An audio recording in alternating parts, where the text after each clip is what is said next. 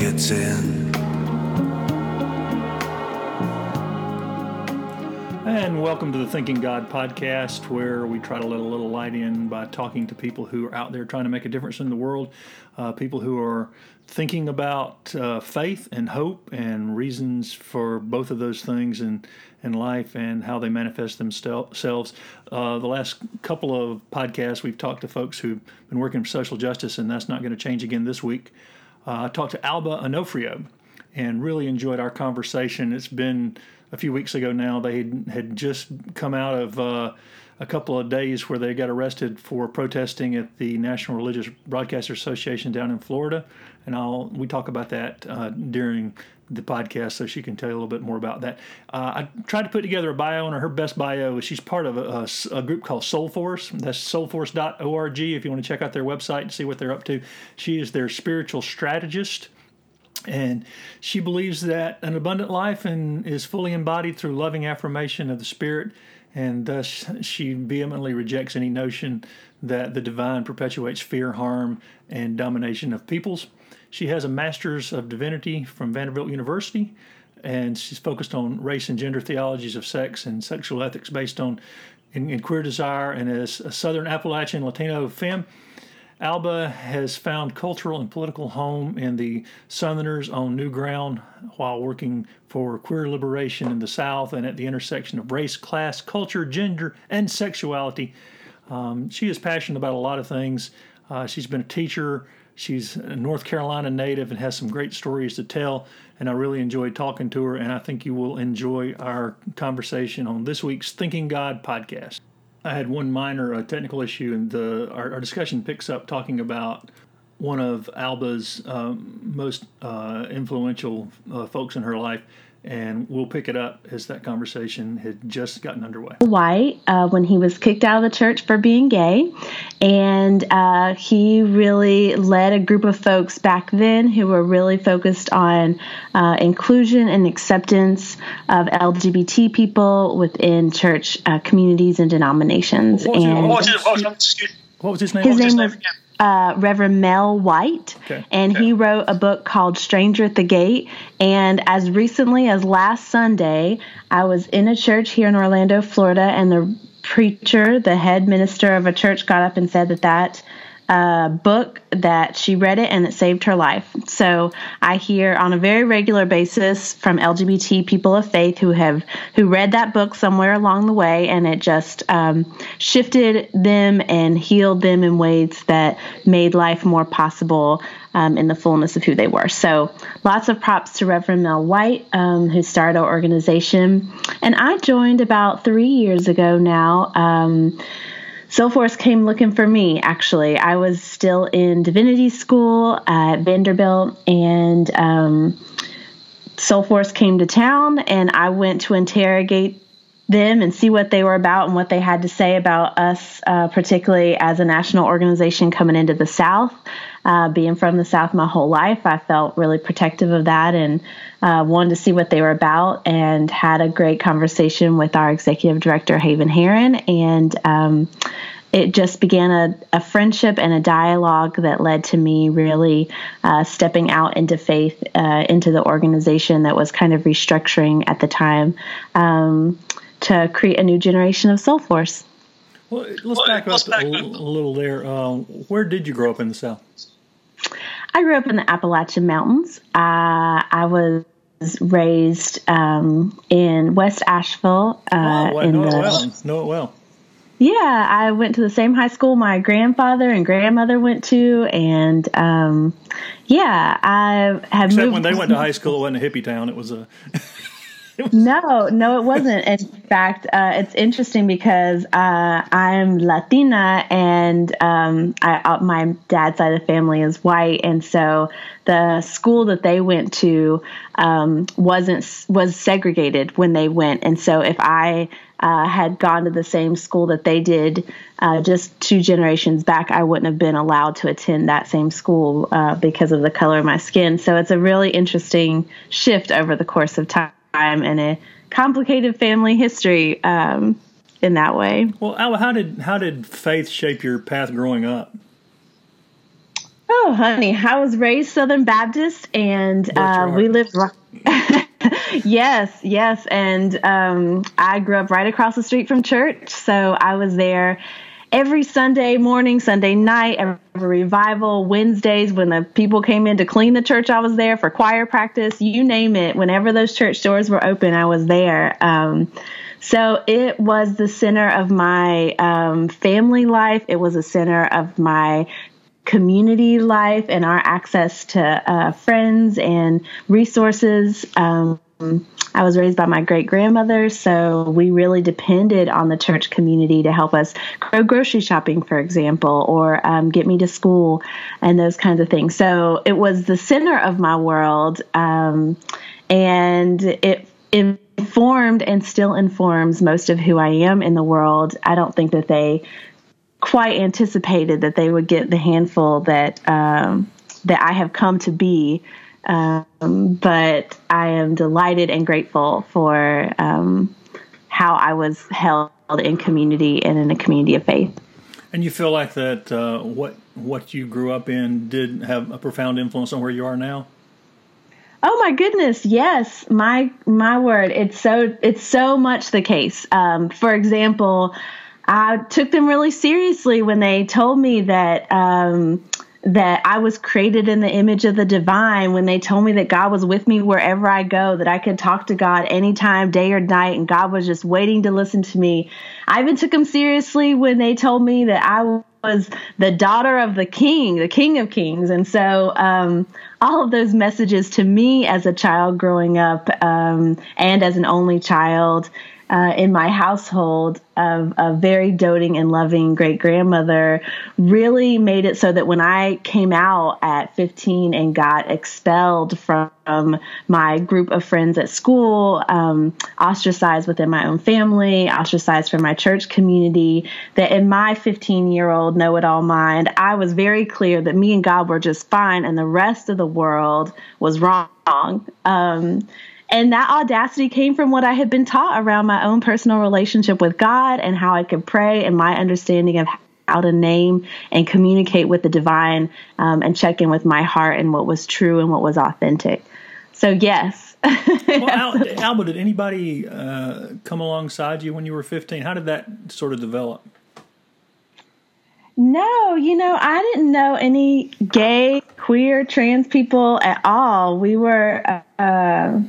were pretty tightly insulated in my church communities and social communities. And so I felt really alone and was part of a religious community and used the same rhetoric about how homosexuality was something that was chosen and how it was a sin and how terrible it was, until I myself had an experience with another teenage girl who I was totally in love with and utterly convinced that was the most true and authentic expression of my own personhood, was to be in relationship with her. And so, no, I really felt very alone at that time. Both of us felt very alone at that time. But it was very much my struggling with God around what is this whole theology thing that allowed that process to continue, and for that not to be something that was shameful, but rather a source of reorienting my theology and my knowing towards something that embraced authenticity in life rather than death and, very crypt-like feeling boxes of enclosed right and wrong around gender and sexuality. Well, who were some of the biggest influences on you from this move from being raised in a Southern Baptist situation where, when you did come out and no one was really all that excited to hear the news? That's an understatement, I'm sure. But how did you move from that to divinity school and all? How did your understanding change?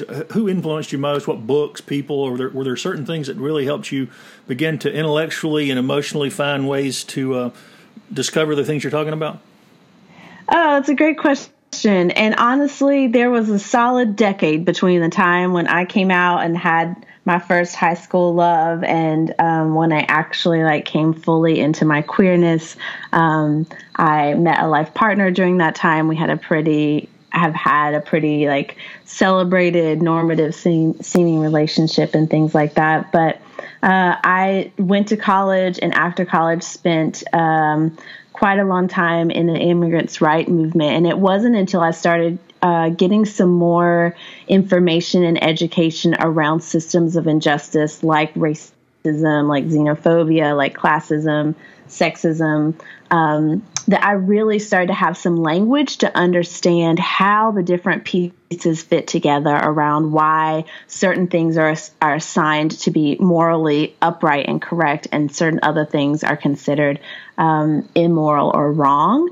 And it was connecting those dots around systems of injustice and oppression and understanding more and more about our histories of how religion in particular gets used as a tool to create power imbalances, learning about how the Bible, the exact same Bible that had been used against me, was the exact same Bible that was used to perpetuate slavery, and how those same words could be used in this other context. And over time, people could become very clear that that was absolutely incorrect, that in fact, enslavement of any human being by another was morally a moral outrage. And so that flexibility of starting to learn about how religion wasn't just this pure thing that came down that was just a matter of heart and faith, but rather something that could be stolen and co-opted and flexed around different systems to make wrong things seem right and right things seem wrong. And that really started allowing that possibility of how do these things fit together. Pushing for justice for immigrants and for people of color really was part of my entry into working on LGBTQI stuff and rights and being in close community with other queer people, and finally having a name and having things like the internet. Hell, when I came out, Ellen wasn't even out on television. That was even before internet, so it's a very different moment from when it was when I was growing up, in terms of access to community and resources and seeing ourselves portrayed in books and movies and other things like that. So culture shifted, and I shifted along with it. But my work for justice is really the thing that allowed me to connect more of the dots and find my own place and my own identities within it. And divinity school happened because, as happens for many of us who get a call, God said, if you don't like how things are, then get up off your keister and get into divinity school and do something about it. And I never dreamed that someone who was a woman, a mother, Latina and queer and out and non-monogamous and all these things would ever be allowed in a seminary, because it certainly wouldn't have been in any of the seminaries that I was connected with in terms of the Southern Baptist world. And sure enough, I did apply after much prodding by God and my beloveds, and got accepted and wound up going to divinity school thinking surely it was a mistake, and yet had an amazing experience going through theological education, and really coming into my own in terms of how to connect my ethics and ideas and theologies based on what people have been studying and working on for a really long time that I just wasn't aware of. Well, it's been said the only people who believe the Bible literally are fundamentalists and atheists. And how has the Bible shaped where you are today, and what role does it play in your approach to not? I think you were talking about your approach to helping one community. Are you still working on justice for immigrants and other things too, or are you pretty much devoting most of your time to the current community? I'm just trying to get that clear.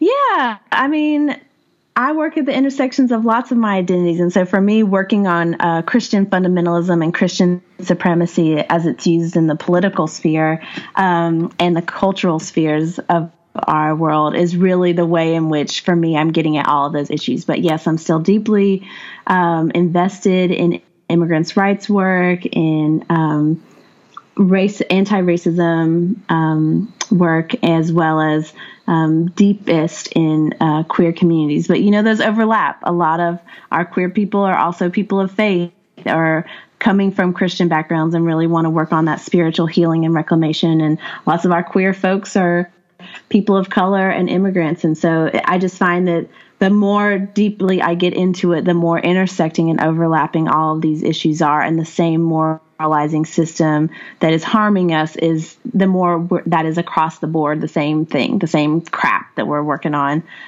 So that feels like it's all intertwined and overlapping. What about the role of Scripture and role of the Bible? You're talking about studying the Bible more, of course, and you have, of course, I went to 2 seminaries. I know sometimes studying the Bible in seminary for a test it sort of dries it of any meaning. But what role does the Bible play in what you're doing in all these fields?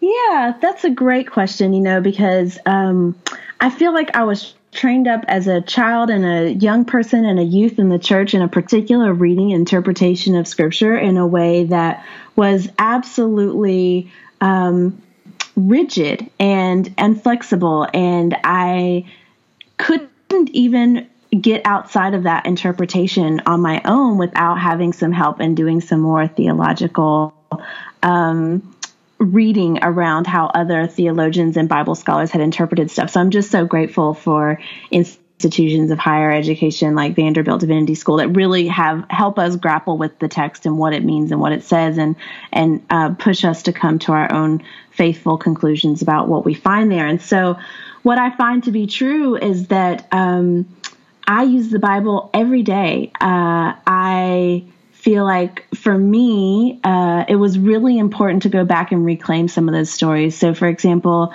Soulforce has put out in the past few months a resource that I edited on Sodom and Gomorrah, the real story, or one interpretation about what it's actually about, which is not what you think, or not what we've been taught to think. And so I find that it's really important not only for conversations with folks who are of opposing views, to meet where they are, rather than saying, okay, but can we leave the Bible behind? I find it actually a much more effective way to engage in conversation, to say, okay, if we're going to start with a literal interpretation, I'll meet you there. Let's go to the Bible. Let's go from your context. Which one says that we're not afraid to have those conversations, even in someone else's context, and that we can also study the Bible similar to conservatives and fundamentalists. But it also, for me, I find that it creates a common language. So it feels really important for me actually to be able to have conversations about Scripture. And even though I don't have it memorized, as some of my counterparts do, I do have a deep connection to those words that have been used as a guide to more or less literal interpretations of the thing. I do definitely feel like it is a language that I am versed in because of my background, and something that is so important to so many people that it just feels responsible of me, if I want to engage in those hard conversations, to be able to meet people there in Scripture. And similarly, I find that folks who are coming from very conservative Christian backgrounds, for whom the Bible has been used as a weapon, it is really important to be able to open the Bible and go back to some of those scriptures and narratives and really dig in and take a look, because the Bible is full of stuff. I mean, there have been so many folks for whom they have opened the Bible for the first time in many years in one of our sessions, and they are utterly surprised by what they find there. The Bible has stories that were taught me one thing and actually say in black and white a different thing. There are words that are translated, such as homosexuality, that are actually not, those words didn't even exist until centuries after the text was written. I find that people don't know much about Bible history, particularly how long after Jesus' death were the Gospels written, and how long was it centuries later before the New Testament congealed as a solid thing. and what that means when we look at Scripture, but also just to look at what the Bible has to offer. When I think of some of the most intense love and sexual-based scriptures, I'm thinking of Song of Songs. When I think of suicide and mental health issues, I think of the Apostle Paul and some of his struggles around his own celibacy, around whether or not to leave this earth or to stay, as he says. And there's just a lot of really applicable stories that if we understand the Bible in terms of what it was, what it is, and what it has to offer us, that there's different ways to engage it that don't have to mean death of our spirit or our bodies, but rather a really great conversation partner. Yeah, I've run into a lot of people over the years who start describing the God they don't believe in, and I realize I don't believe in that God either. They've been given such a misguided definition of who God is. What do you see as the core gospel message, Alva? Oh, beloved, I'm so glad you asked that, because I consider myself an evangelical in that regard, and what I see when I look at the gospel message is a Christ figure who says to us or shows us through his words and actions that the powers and principalities of evil on this earth are very strong, and they are out for our demise and for our death. And every time that we stand up in the face of that, every time we speak back, every time we affirm the full humanity and the reflection of the image of divine that happens in every single being and every part of creation, from the person with a disability to someone with a disease, from women to the most important religious leader, when we fully and authentically engage that, not just as an individual, but as a community of people, and live into faithful relationship with each other as people for whom are chosen family and seeking the same end, that is very dangerous to the systems of injustice and power that surround us, and therefore the consequences of that are very often death. And yet the truth that it is just what is, that God loves us and God cares for us and God returns to us and fights alongside of us for life and for wholeness and for life abundant, is also just true. And that the power that we have, both individually as channels of God and also collectively as communities, is unprincipled, is like unparalleled. And therefore, if we continue in that faithful journey, no matter death, no matter the persecution, that what is at the end of that is liberation, as new creation, is life abundant, and that we have little moments of that as we go along the way. And Jesus' story of resurrection feels like the sign to us that we continue to struggle in spite of the power and principalities that enforce such great harm on us, because we do know the truth. And when we know that truth, we must live in a way that embodies that truth, and we must share the good news with each other, which includes education about what is real and what is not real, about power and how it tries to steal God from us and how it tries to steal life from us, and ask us to live in a different way. And that feels like liberation in this moment, in this body, but also the steps that we move toward collective liberation, which is what I fight for and love into and live into every day. Well, that's you could have preached that last paragraph in just about any Southern Baptist church you grew up in. I know, right? They didn't know what they were getting. They taught me well. I listened real close. I prayed about it. I connect to it, and it's real for me. And so I just think, well, y'all didn't know what you were getting, but you sure did raise me up right as far as I'm concerned. Yeah, I think a lot of people have found that, seeds can be planted even if they aren't tended well, that bear pretty good fruit later on. What you just said to reminds me a little bit, in Scripture, in Job, where I think it was the Shuhite son comes after they've been grilling Job for whatever period of time that was, nobody really knows. And he just said, I thought with age came wisdom. And then you guys are right here saying things that are crazy. Have you seen attitudes change at all in the years you've been involved in this concerning people of faith and sexual preferences?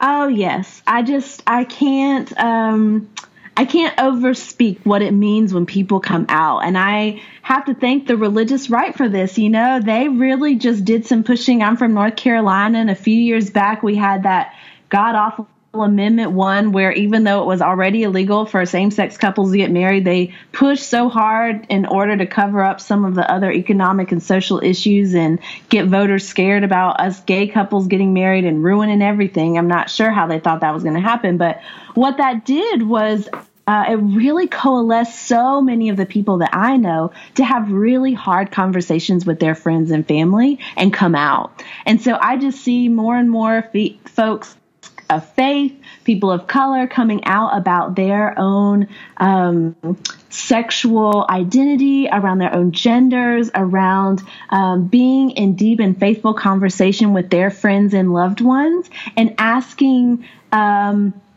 so many more people on a wider scale to really interrogate their own beliefs and make a choice between whether or not they believe that their beloved child or neighbor or friend is evil or wrong or threatening their family by living into their authentic selves or not. And I just feel very hopeful for the ways it's slower in some places and with some people than others. But I am inspired continuously by the bravery of young people and people of all ages to come out of the closet and to be who they are and try to live in that way, and also to live faithfully and come out as people of faith and try to reconcile those, even if for many of us at some point in our lives it seems unreconcilable.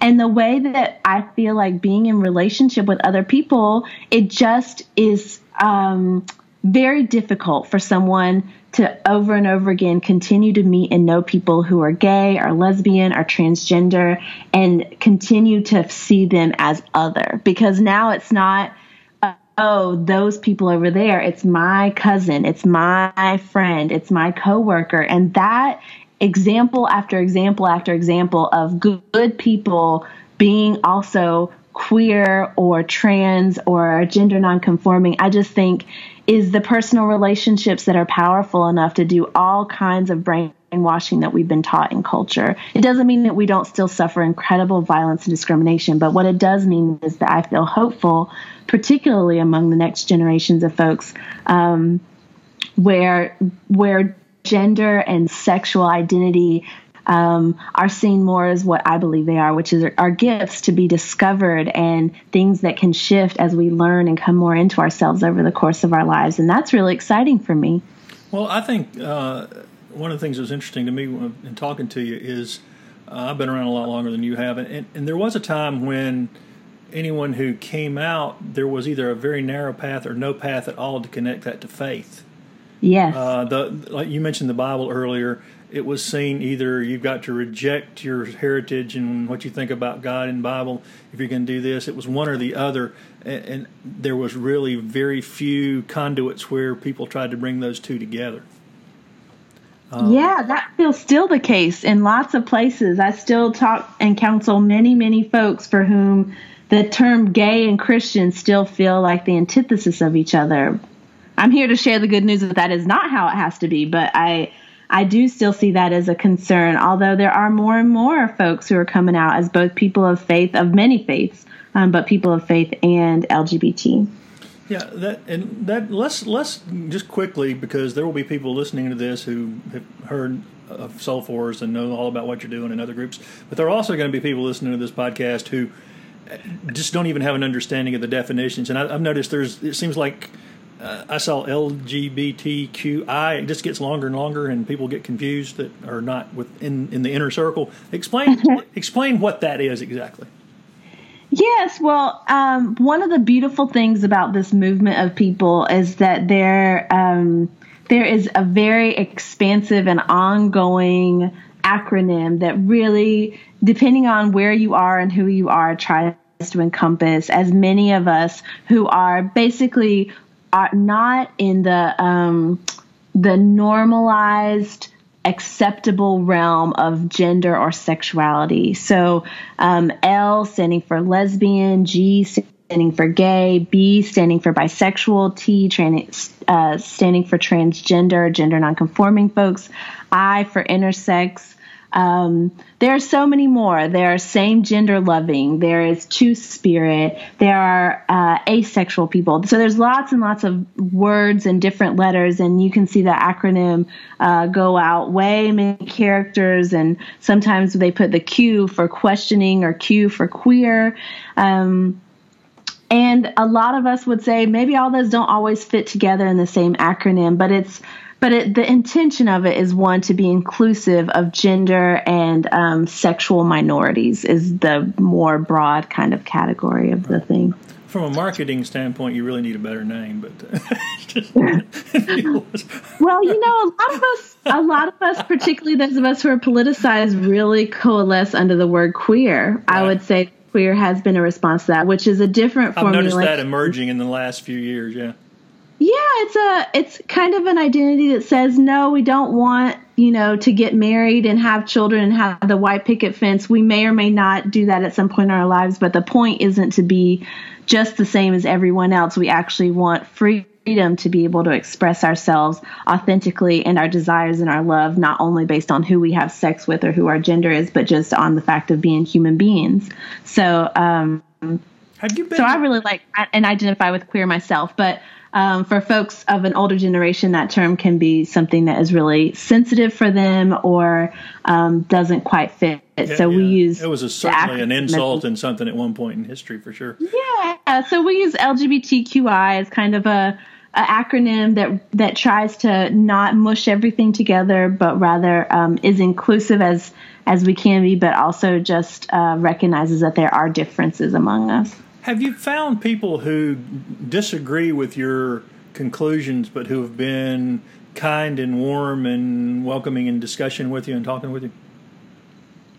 Oh, that's funny. I am not sure how to answer that. Our organization is both made up of people of faith and people not of faith. Our common, we coalesce around the idea that systems of power have weaponized Christianity, in particular, religion in general, but in this country, Christianity, as tools of oppression rather than as faithful expressions of connections with Creator. And so I am ordained minister, and I'm the spiritual strategist, so I am deeply a person of and practicing faith.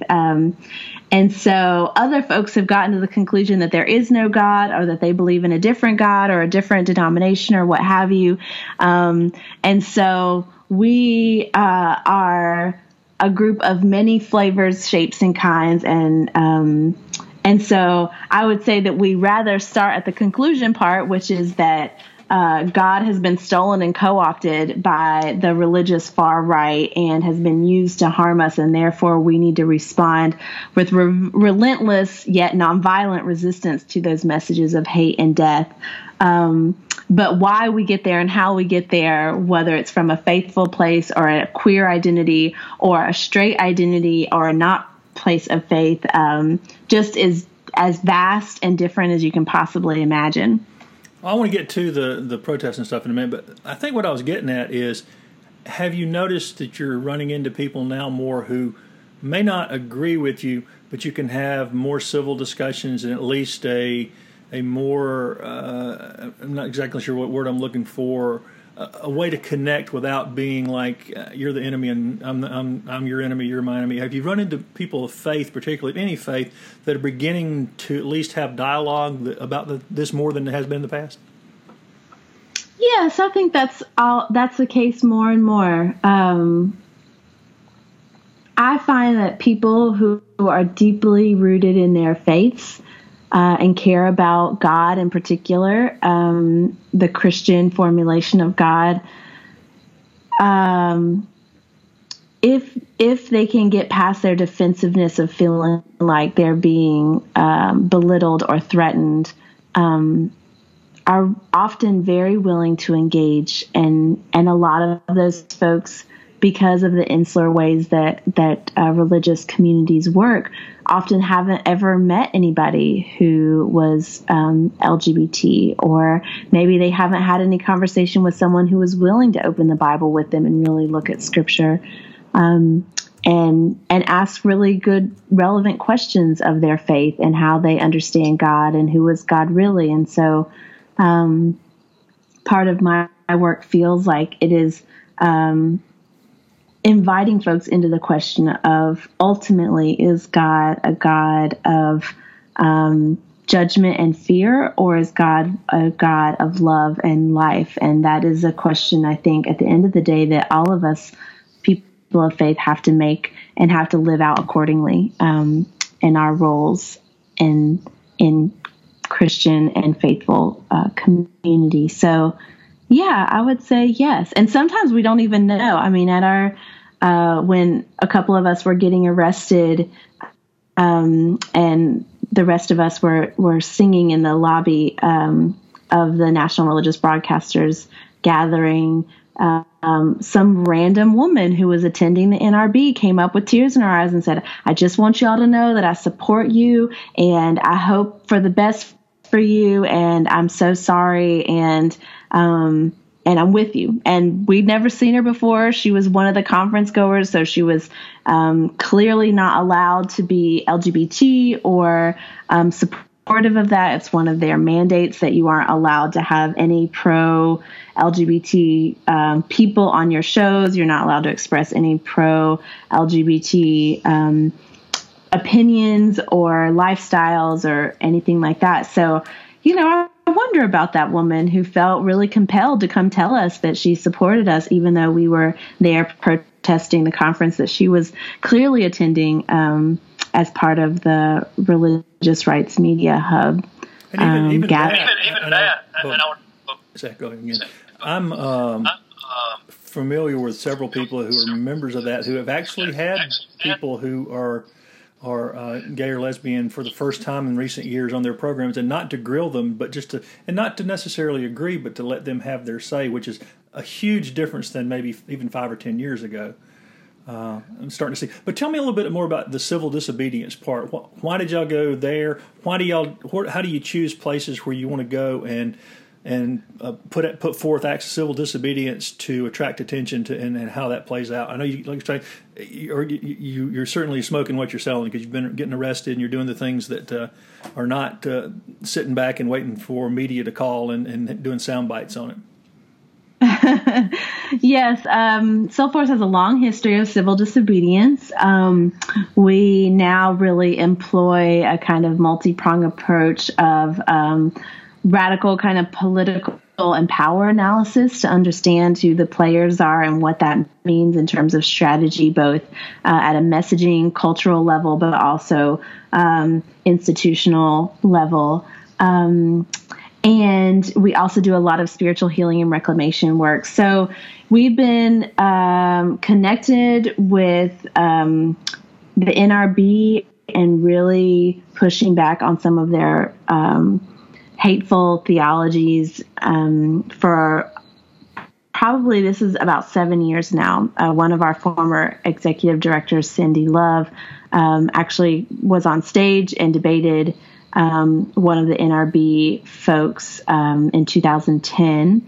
And that was our first public encounter with the NRB. And we disrupted one of their sessions last year in Nashville, Tennessee. And this year was, in particular, was a response to our community here in Orlando, because the NRB has never had their annual international gathering here. And less than a year after the Pulse massacre, where we lost 49 LGBTQ people in religious-based hate and violence in this community, where we have so many folks who are still reeling and grieving and in deep mourning for those lives lost and the 53 others who were wounded that night and are still healing.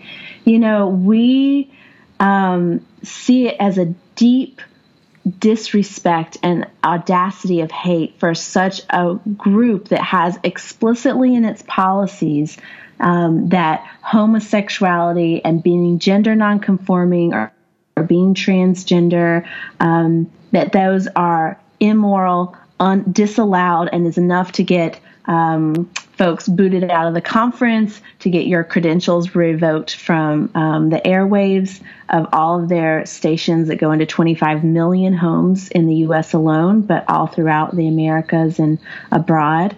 For them to come here with those messages and to descend en masse to strategize the death-dealing theologies to our bodies and our peoples here in this place that is still suffering one of the largest genocidal kind of acts of hate that we've seen in recent history in this country is just utterly disrespectful. And then for them to turn around and use that as a platform to go after Islam and just continue their really toxic rhetoric around xenophobia and Islamophobia just feels like such a slap in the face to this community. We were worshiping on Sunday at Joy MCC church here in Orlando, just about a mile and a half from Pulse, and the minister there said, it's a slap in the face. Hate came to Orlando once, and now it has returned, and really sees those as similar parallels of pushing out the hateful kinds of theologies and using God as a weapon against our people, and how dare they show up here. So for Soul Force, we had doves, wooden and paper doves that were made and handmade and sent in from all over the country with messages of solidarity and love and protection for the Orlando community and for the people here. And folks decorated them beautifully, wrote messages on them, and sent them here to be a silent yet powerful flock of protection and love for our community here. And so we brought those doves and those messages of love and protection with us, and just basically to say that you don't get to come here and have your gathering and spend your thousands and thousands of dollars and strategize hate without it being contested, without someone saying, do you realize, did you do this intentionally to be so close to the graves of those that we are still mourning? And the audacity of that was just too much. And so we came to bring attention to that and to expose them in that hatred and that audacity right here in the Orlando community, and to tell the Orlando community that they're not forgotten. Folks here are still deeply, deeply mourning that loss, and it's important to let that community know that we are in solidarity with them. And we had folks from the Orlando community, people who were directly affected by Pulse, who came, as well as the police officers who were there and wound up arresting some of us, as was their job and their responsibility. And they were very clear that this wasn't personal, that they supported our messaging and what we were doing. And we got to hear stories about folks who had spent hours and hours at Pulse, and other folks who had some of their one coworker who had been shot in the head but had a ballistics helmet on, and so was saved from that and as a police officer responding to the Pulse massacre. And it was like that all the way through, holding and booking, even from the inmates down to the correctional officers, down to the police who took us in. Everyone was very sympathetic with really the pushback against such disrespect to the Orlando community by the NRB coming here this year. Have you found any faith traditions more open? I mean, obviously, because of the sheer numbers, percentage-wise, there are going to be more extremists among the Islamics and among Christians than there would be some of the smaller groups represented in this country. Have there been any faith traditions which have been more welcoming to your message and what you guys are doing at Soul Force? We partner with groups from all over and all kinds. Also, similarly, by sheer number, there are a lot more Christian groups who have communities of faith or statements of affirmation for LGBT folks. So we partner with a lot of folks from different religious groups and organizations, and really are welcome and open to anyone who understands that the Christianity that is being promoted and used as a tool of violence and hatred against our people is not actually a valid system of faith that is a personal expression that that folks live into. And so, like I said before, we really get folks from across the board. And it's really that is the connective tissue rather than a particular set of beliefs that say yes or no to the faith part of the work. How many times have you been arrested? This is my first time being arrested with Soul4. Okay. I've been arrested 2 other times for civil disobedience in North Carolina. That's not too hard to do, though. No, there's a lot going on in North Carolina, both as part of the Moral Monday movement with the NAACP and also in protest of the bathroom bill, HB2, in the legislature in North Carolina. Well, you're the chief strategist for Soul4. Explain exactly what that means.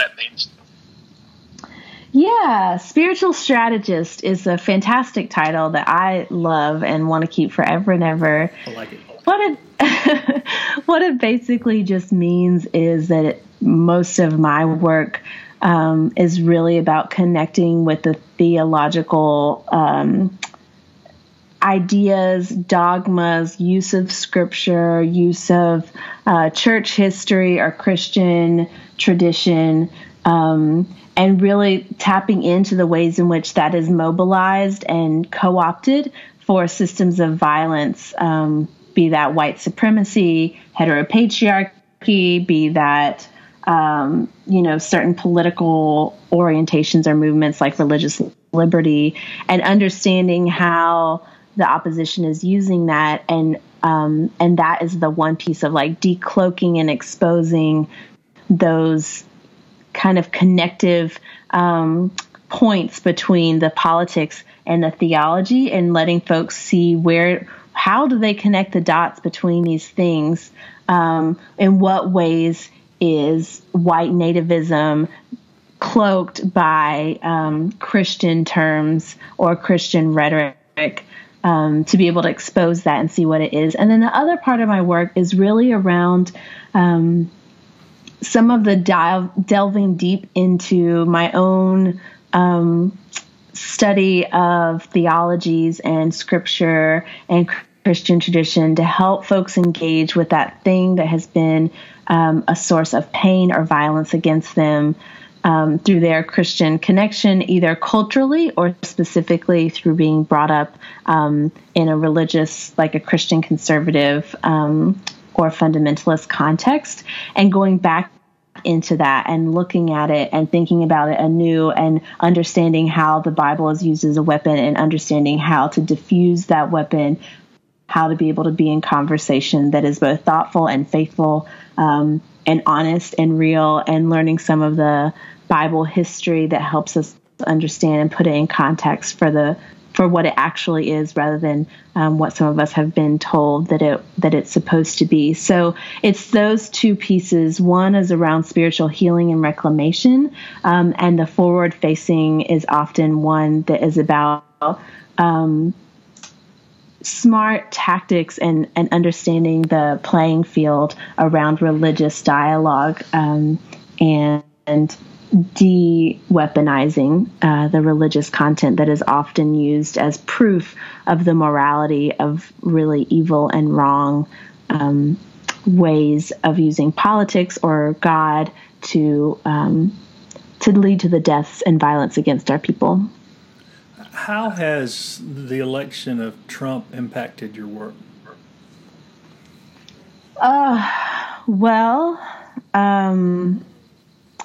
It does feel like a different moment than it was before November. In some ways, the work now is around the very most basic lifting up of our folks, to be able to even continue the conversations. I think that even though many of us experience racism and homophobia and transphobia in our lives, that there was a hope based on President Barack Obama having been our president immediately preceding this one, that the country had moved to a different place. And at least among the people that I talk to most regularly and am in community with, it was a deep shock and reification of the understanding of divisions of racism and classism and utter fear and contempt for anyone who does not fit into the white middle class or upper class Protestant Christian framework, either because of our color, our gender identity, our sexual orientation, our class. And so folks are still reeling. It feels like for many of us that hate has come to America and has is ruling the day, and therefore we are in a position in which it feels like our very lives are at stake over and over again. With each executive order, it feels like we are upending a new, yet again, rights that we have fought for and been affirmed in legislative and executive powers. And here we are back again to just fight for our very existence. So it feels like a different moment. I think it's been really hard for folks to connect the dots around why so many people who voted for Trump don't see themselves as racist, and how so many of us who are people of color see the election of Donald Trump as an explicitly white nativist positioning and Christian-centric positioning. And so a lot of our work in these past months have been around helping folks understand how to translate that and what that means, and helping also white folks understand that when people of color, particular Black folks, and immigrants hear phrases like "let's make America great again," that for some white people that is an economic position, that they understand it to be, whereas with people of color, we see that very clearly as a hearkening back to a time where we had much fewer rights and where racism was very overt and part of our legal and cultural systems. And so it feels like we're talking across each other, and there's some real important connecting the dots that have been happening for us around understanding that white nativism and how that gets cloaked in other language. And often it gets cloaked in religious messaging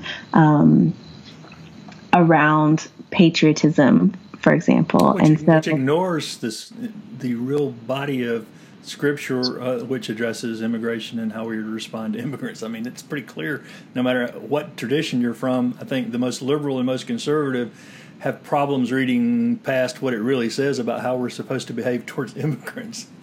Yes, it's very, very clear. And I think that that's why people who are not the evangelical right are just having a really hard time. They're saying this is hypocrisy in the most obvious and flagrant of ways. And I think that what we are seeing is that for so much of the evangelical right, particularly the far right, that the religious framing is code for white nativism. And so for a lot of those folks, they are responding to the white nativist words, although they sound like the Christianity that they've grown up in, because that is also they say no hour is more segregated than that on Sunday morning. And so I think that is real in that white. Yeah, well, barbershops. I mean, that's church. Real.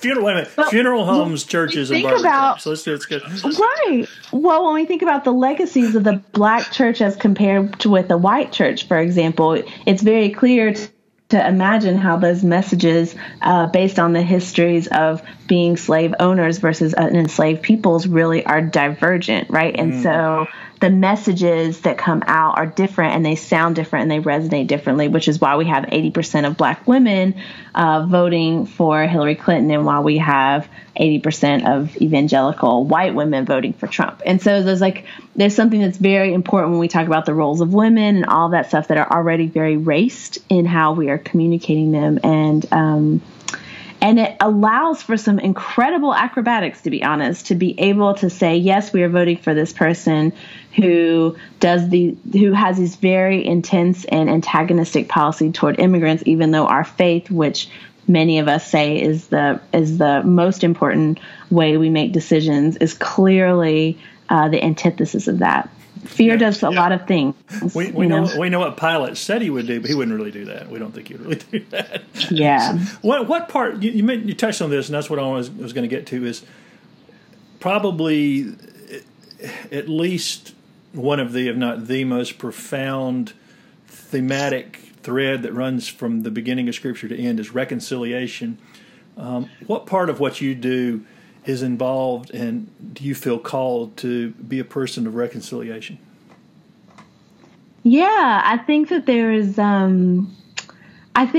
both reconciliation with God and reconciliation with creation. And I think what we do for those folks who are feeling some dissonance between the religion that they were taught or that they are culturally attuned to, being a part of the United States, there is a dissonance that happens when folks don't fit in that system. And that might be because of premarital sex. It might be because of having a child out of wedlock or divorce. It might be because of sexual orientation, gender positioning, being single. There's a lot of different ways in which someone feels like the thing that they've been taught isn't quite, that they're missing something or something's not quite right. And it's really in those moments of dissonance that we see the opportunity to be in dialogue around what does it mean to break open your understanding of God and the Word and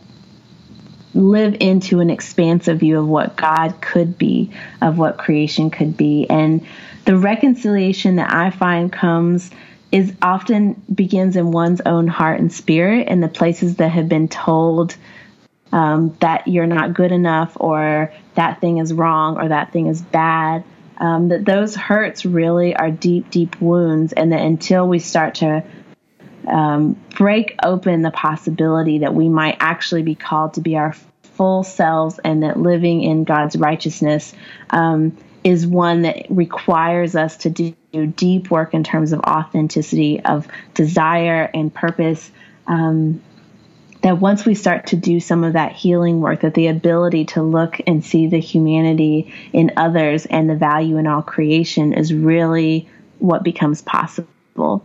So that call out, when we call to the NRB for repentance, and the ways that their theologies and politics and economic leveraging lead to the death of others, that is an offering of when folks who are part of that feel that dissonance within themselves, the opportunity for them to really do the work of repentance and reconciliation in their own spirit between them and God, but also to be a part of community that affirms life, and not life with condition, not life if you pretend to hide who you are, not life if you admit that you have feelings for these kinds of people, but you choose to live in authentic ways that do not express that love or desire, but rather invites. It's an invitation to be in community, and to let God be the expansive,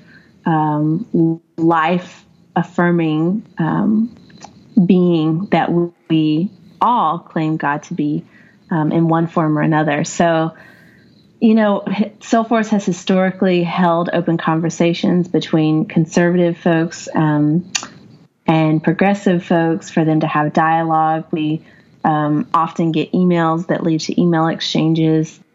And a lot of our work is really centering and caring for those most impacted, and inviting them into community that allows for them to be both people of faith and queer people, or to heal from some of that religious persecution and violence, and enter into a new relationship and a new covenant with themselves and with God that really centers wholeness and authenticity and love, that allows us, I believe at least, to be able to see and reach out to the humanities in others. What we're not talking about is reconciliation on an institutional level. We understand that institutions like the NRB that are wrapped up in political systems that offend us, we're not after specific and individual people. We don't wish harm on any individual person, but we are doggedly and relentlessly going after the systems of power that harm us. And that isn't about individual people. It is that if your position, organization gives you more access to power, and that power is what is harming our people, then you are absolutely closer to our target that we're pushing back against. But it's a different level of engagement in an institutional level than it is in an interpersonal person of faith to person of faith, or random passerby to random protester kind of way. Well, the New Testament makes it pretty clear that Jesus has said he's going to reconcile all things to himself, and the invitation to us is, do we want to be agents of reconciliation, or do we want to buck against that? What is inevitably going to happen? We can either be a part of it, or we can be on the wrong side of history, Amen. But, all right, these last questions I ask everybody, it's just kind of an interesting, first, do you believe in a literal hell?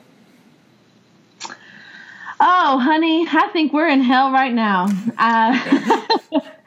I think that for me, what hell is isolation from God and from each other.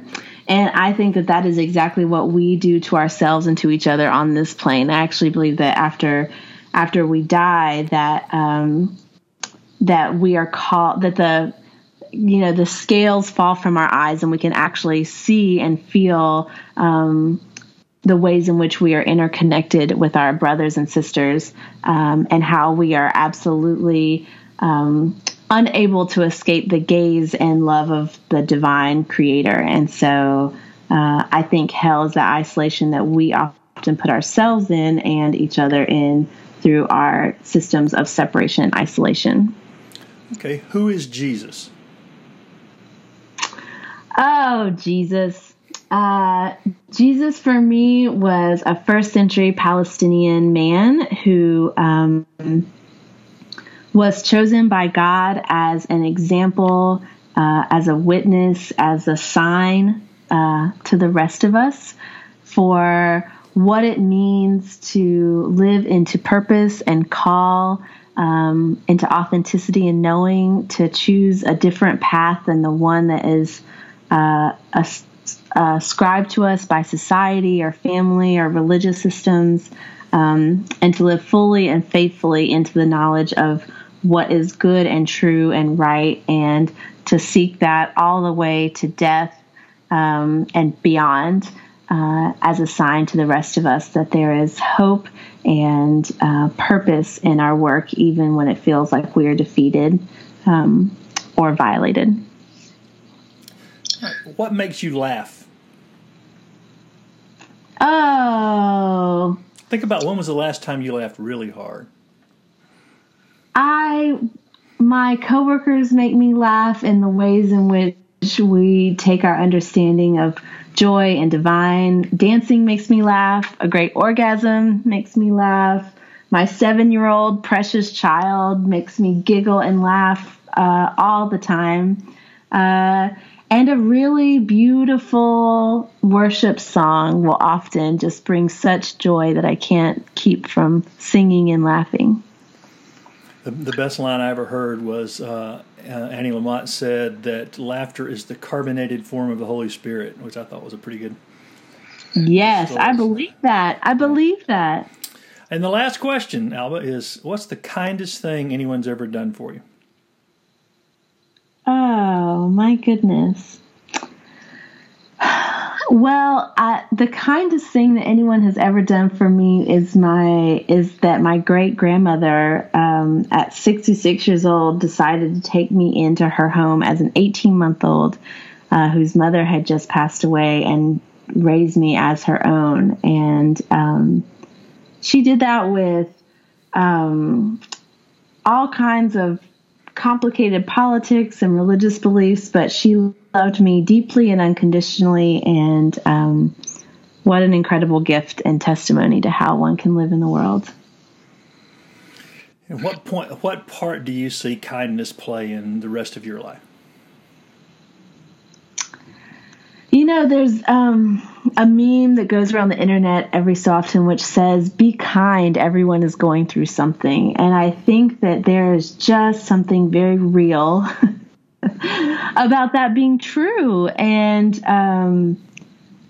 be kind is one of my own mottos for myself, just in the small things, in the daily things. I think kindnesses are the balm that can make an unbearable day just a little more bearable, or can make a joyful day absolutely divine. So kindness feels like a very important first step in civility and community with all beings.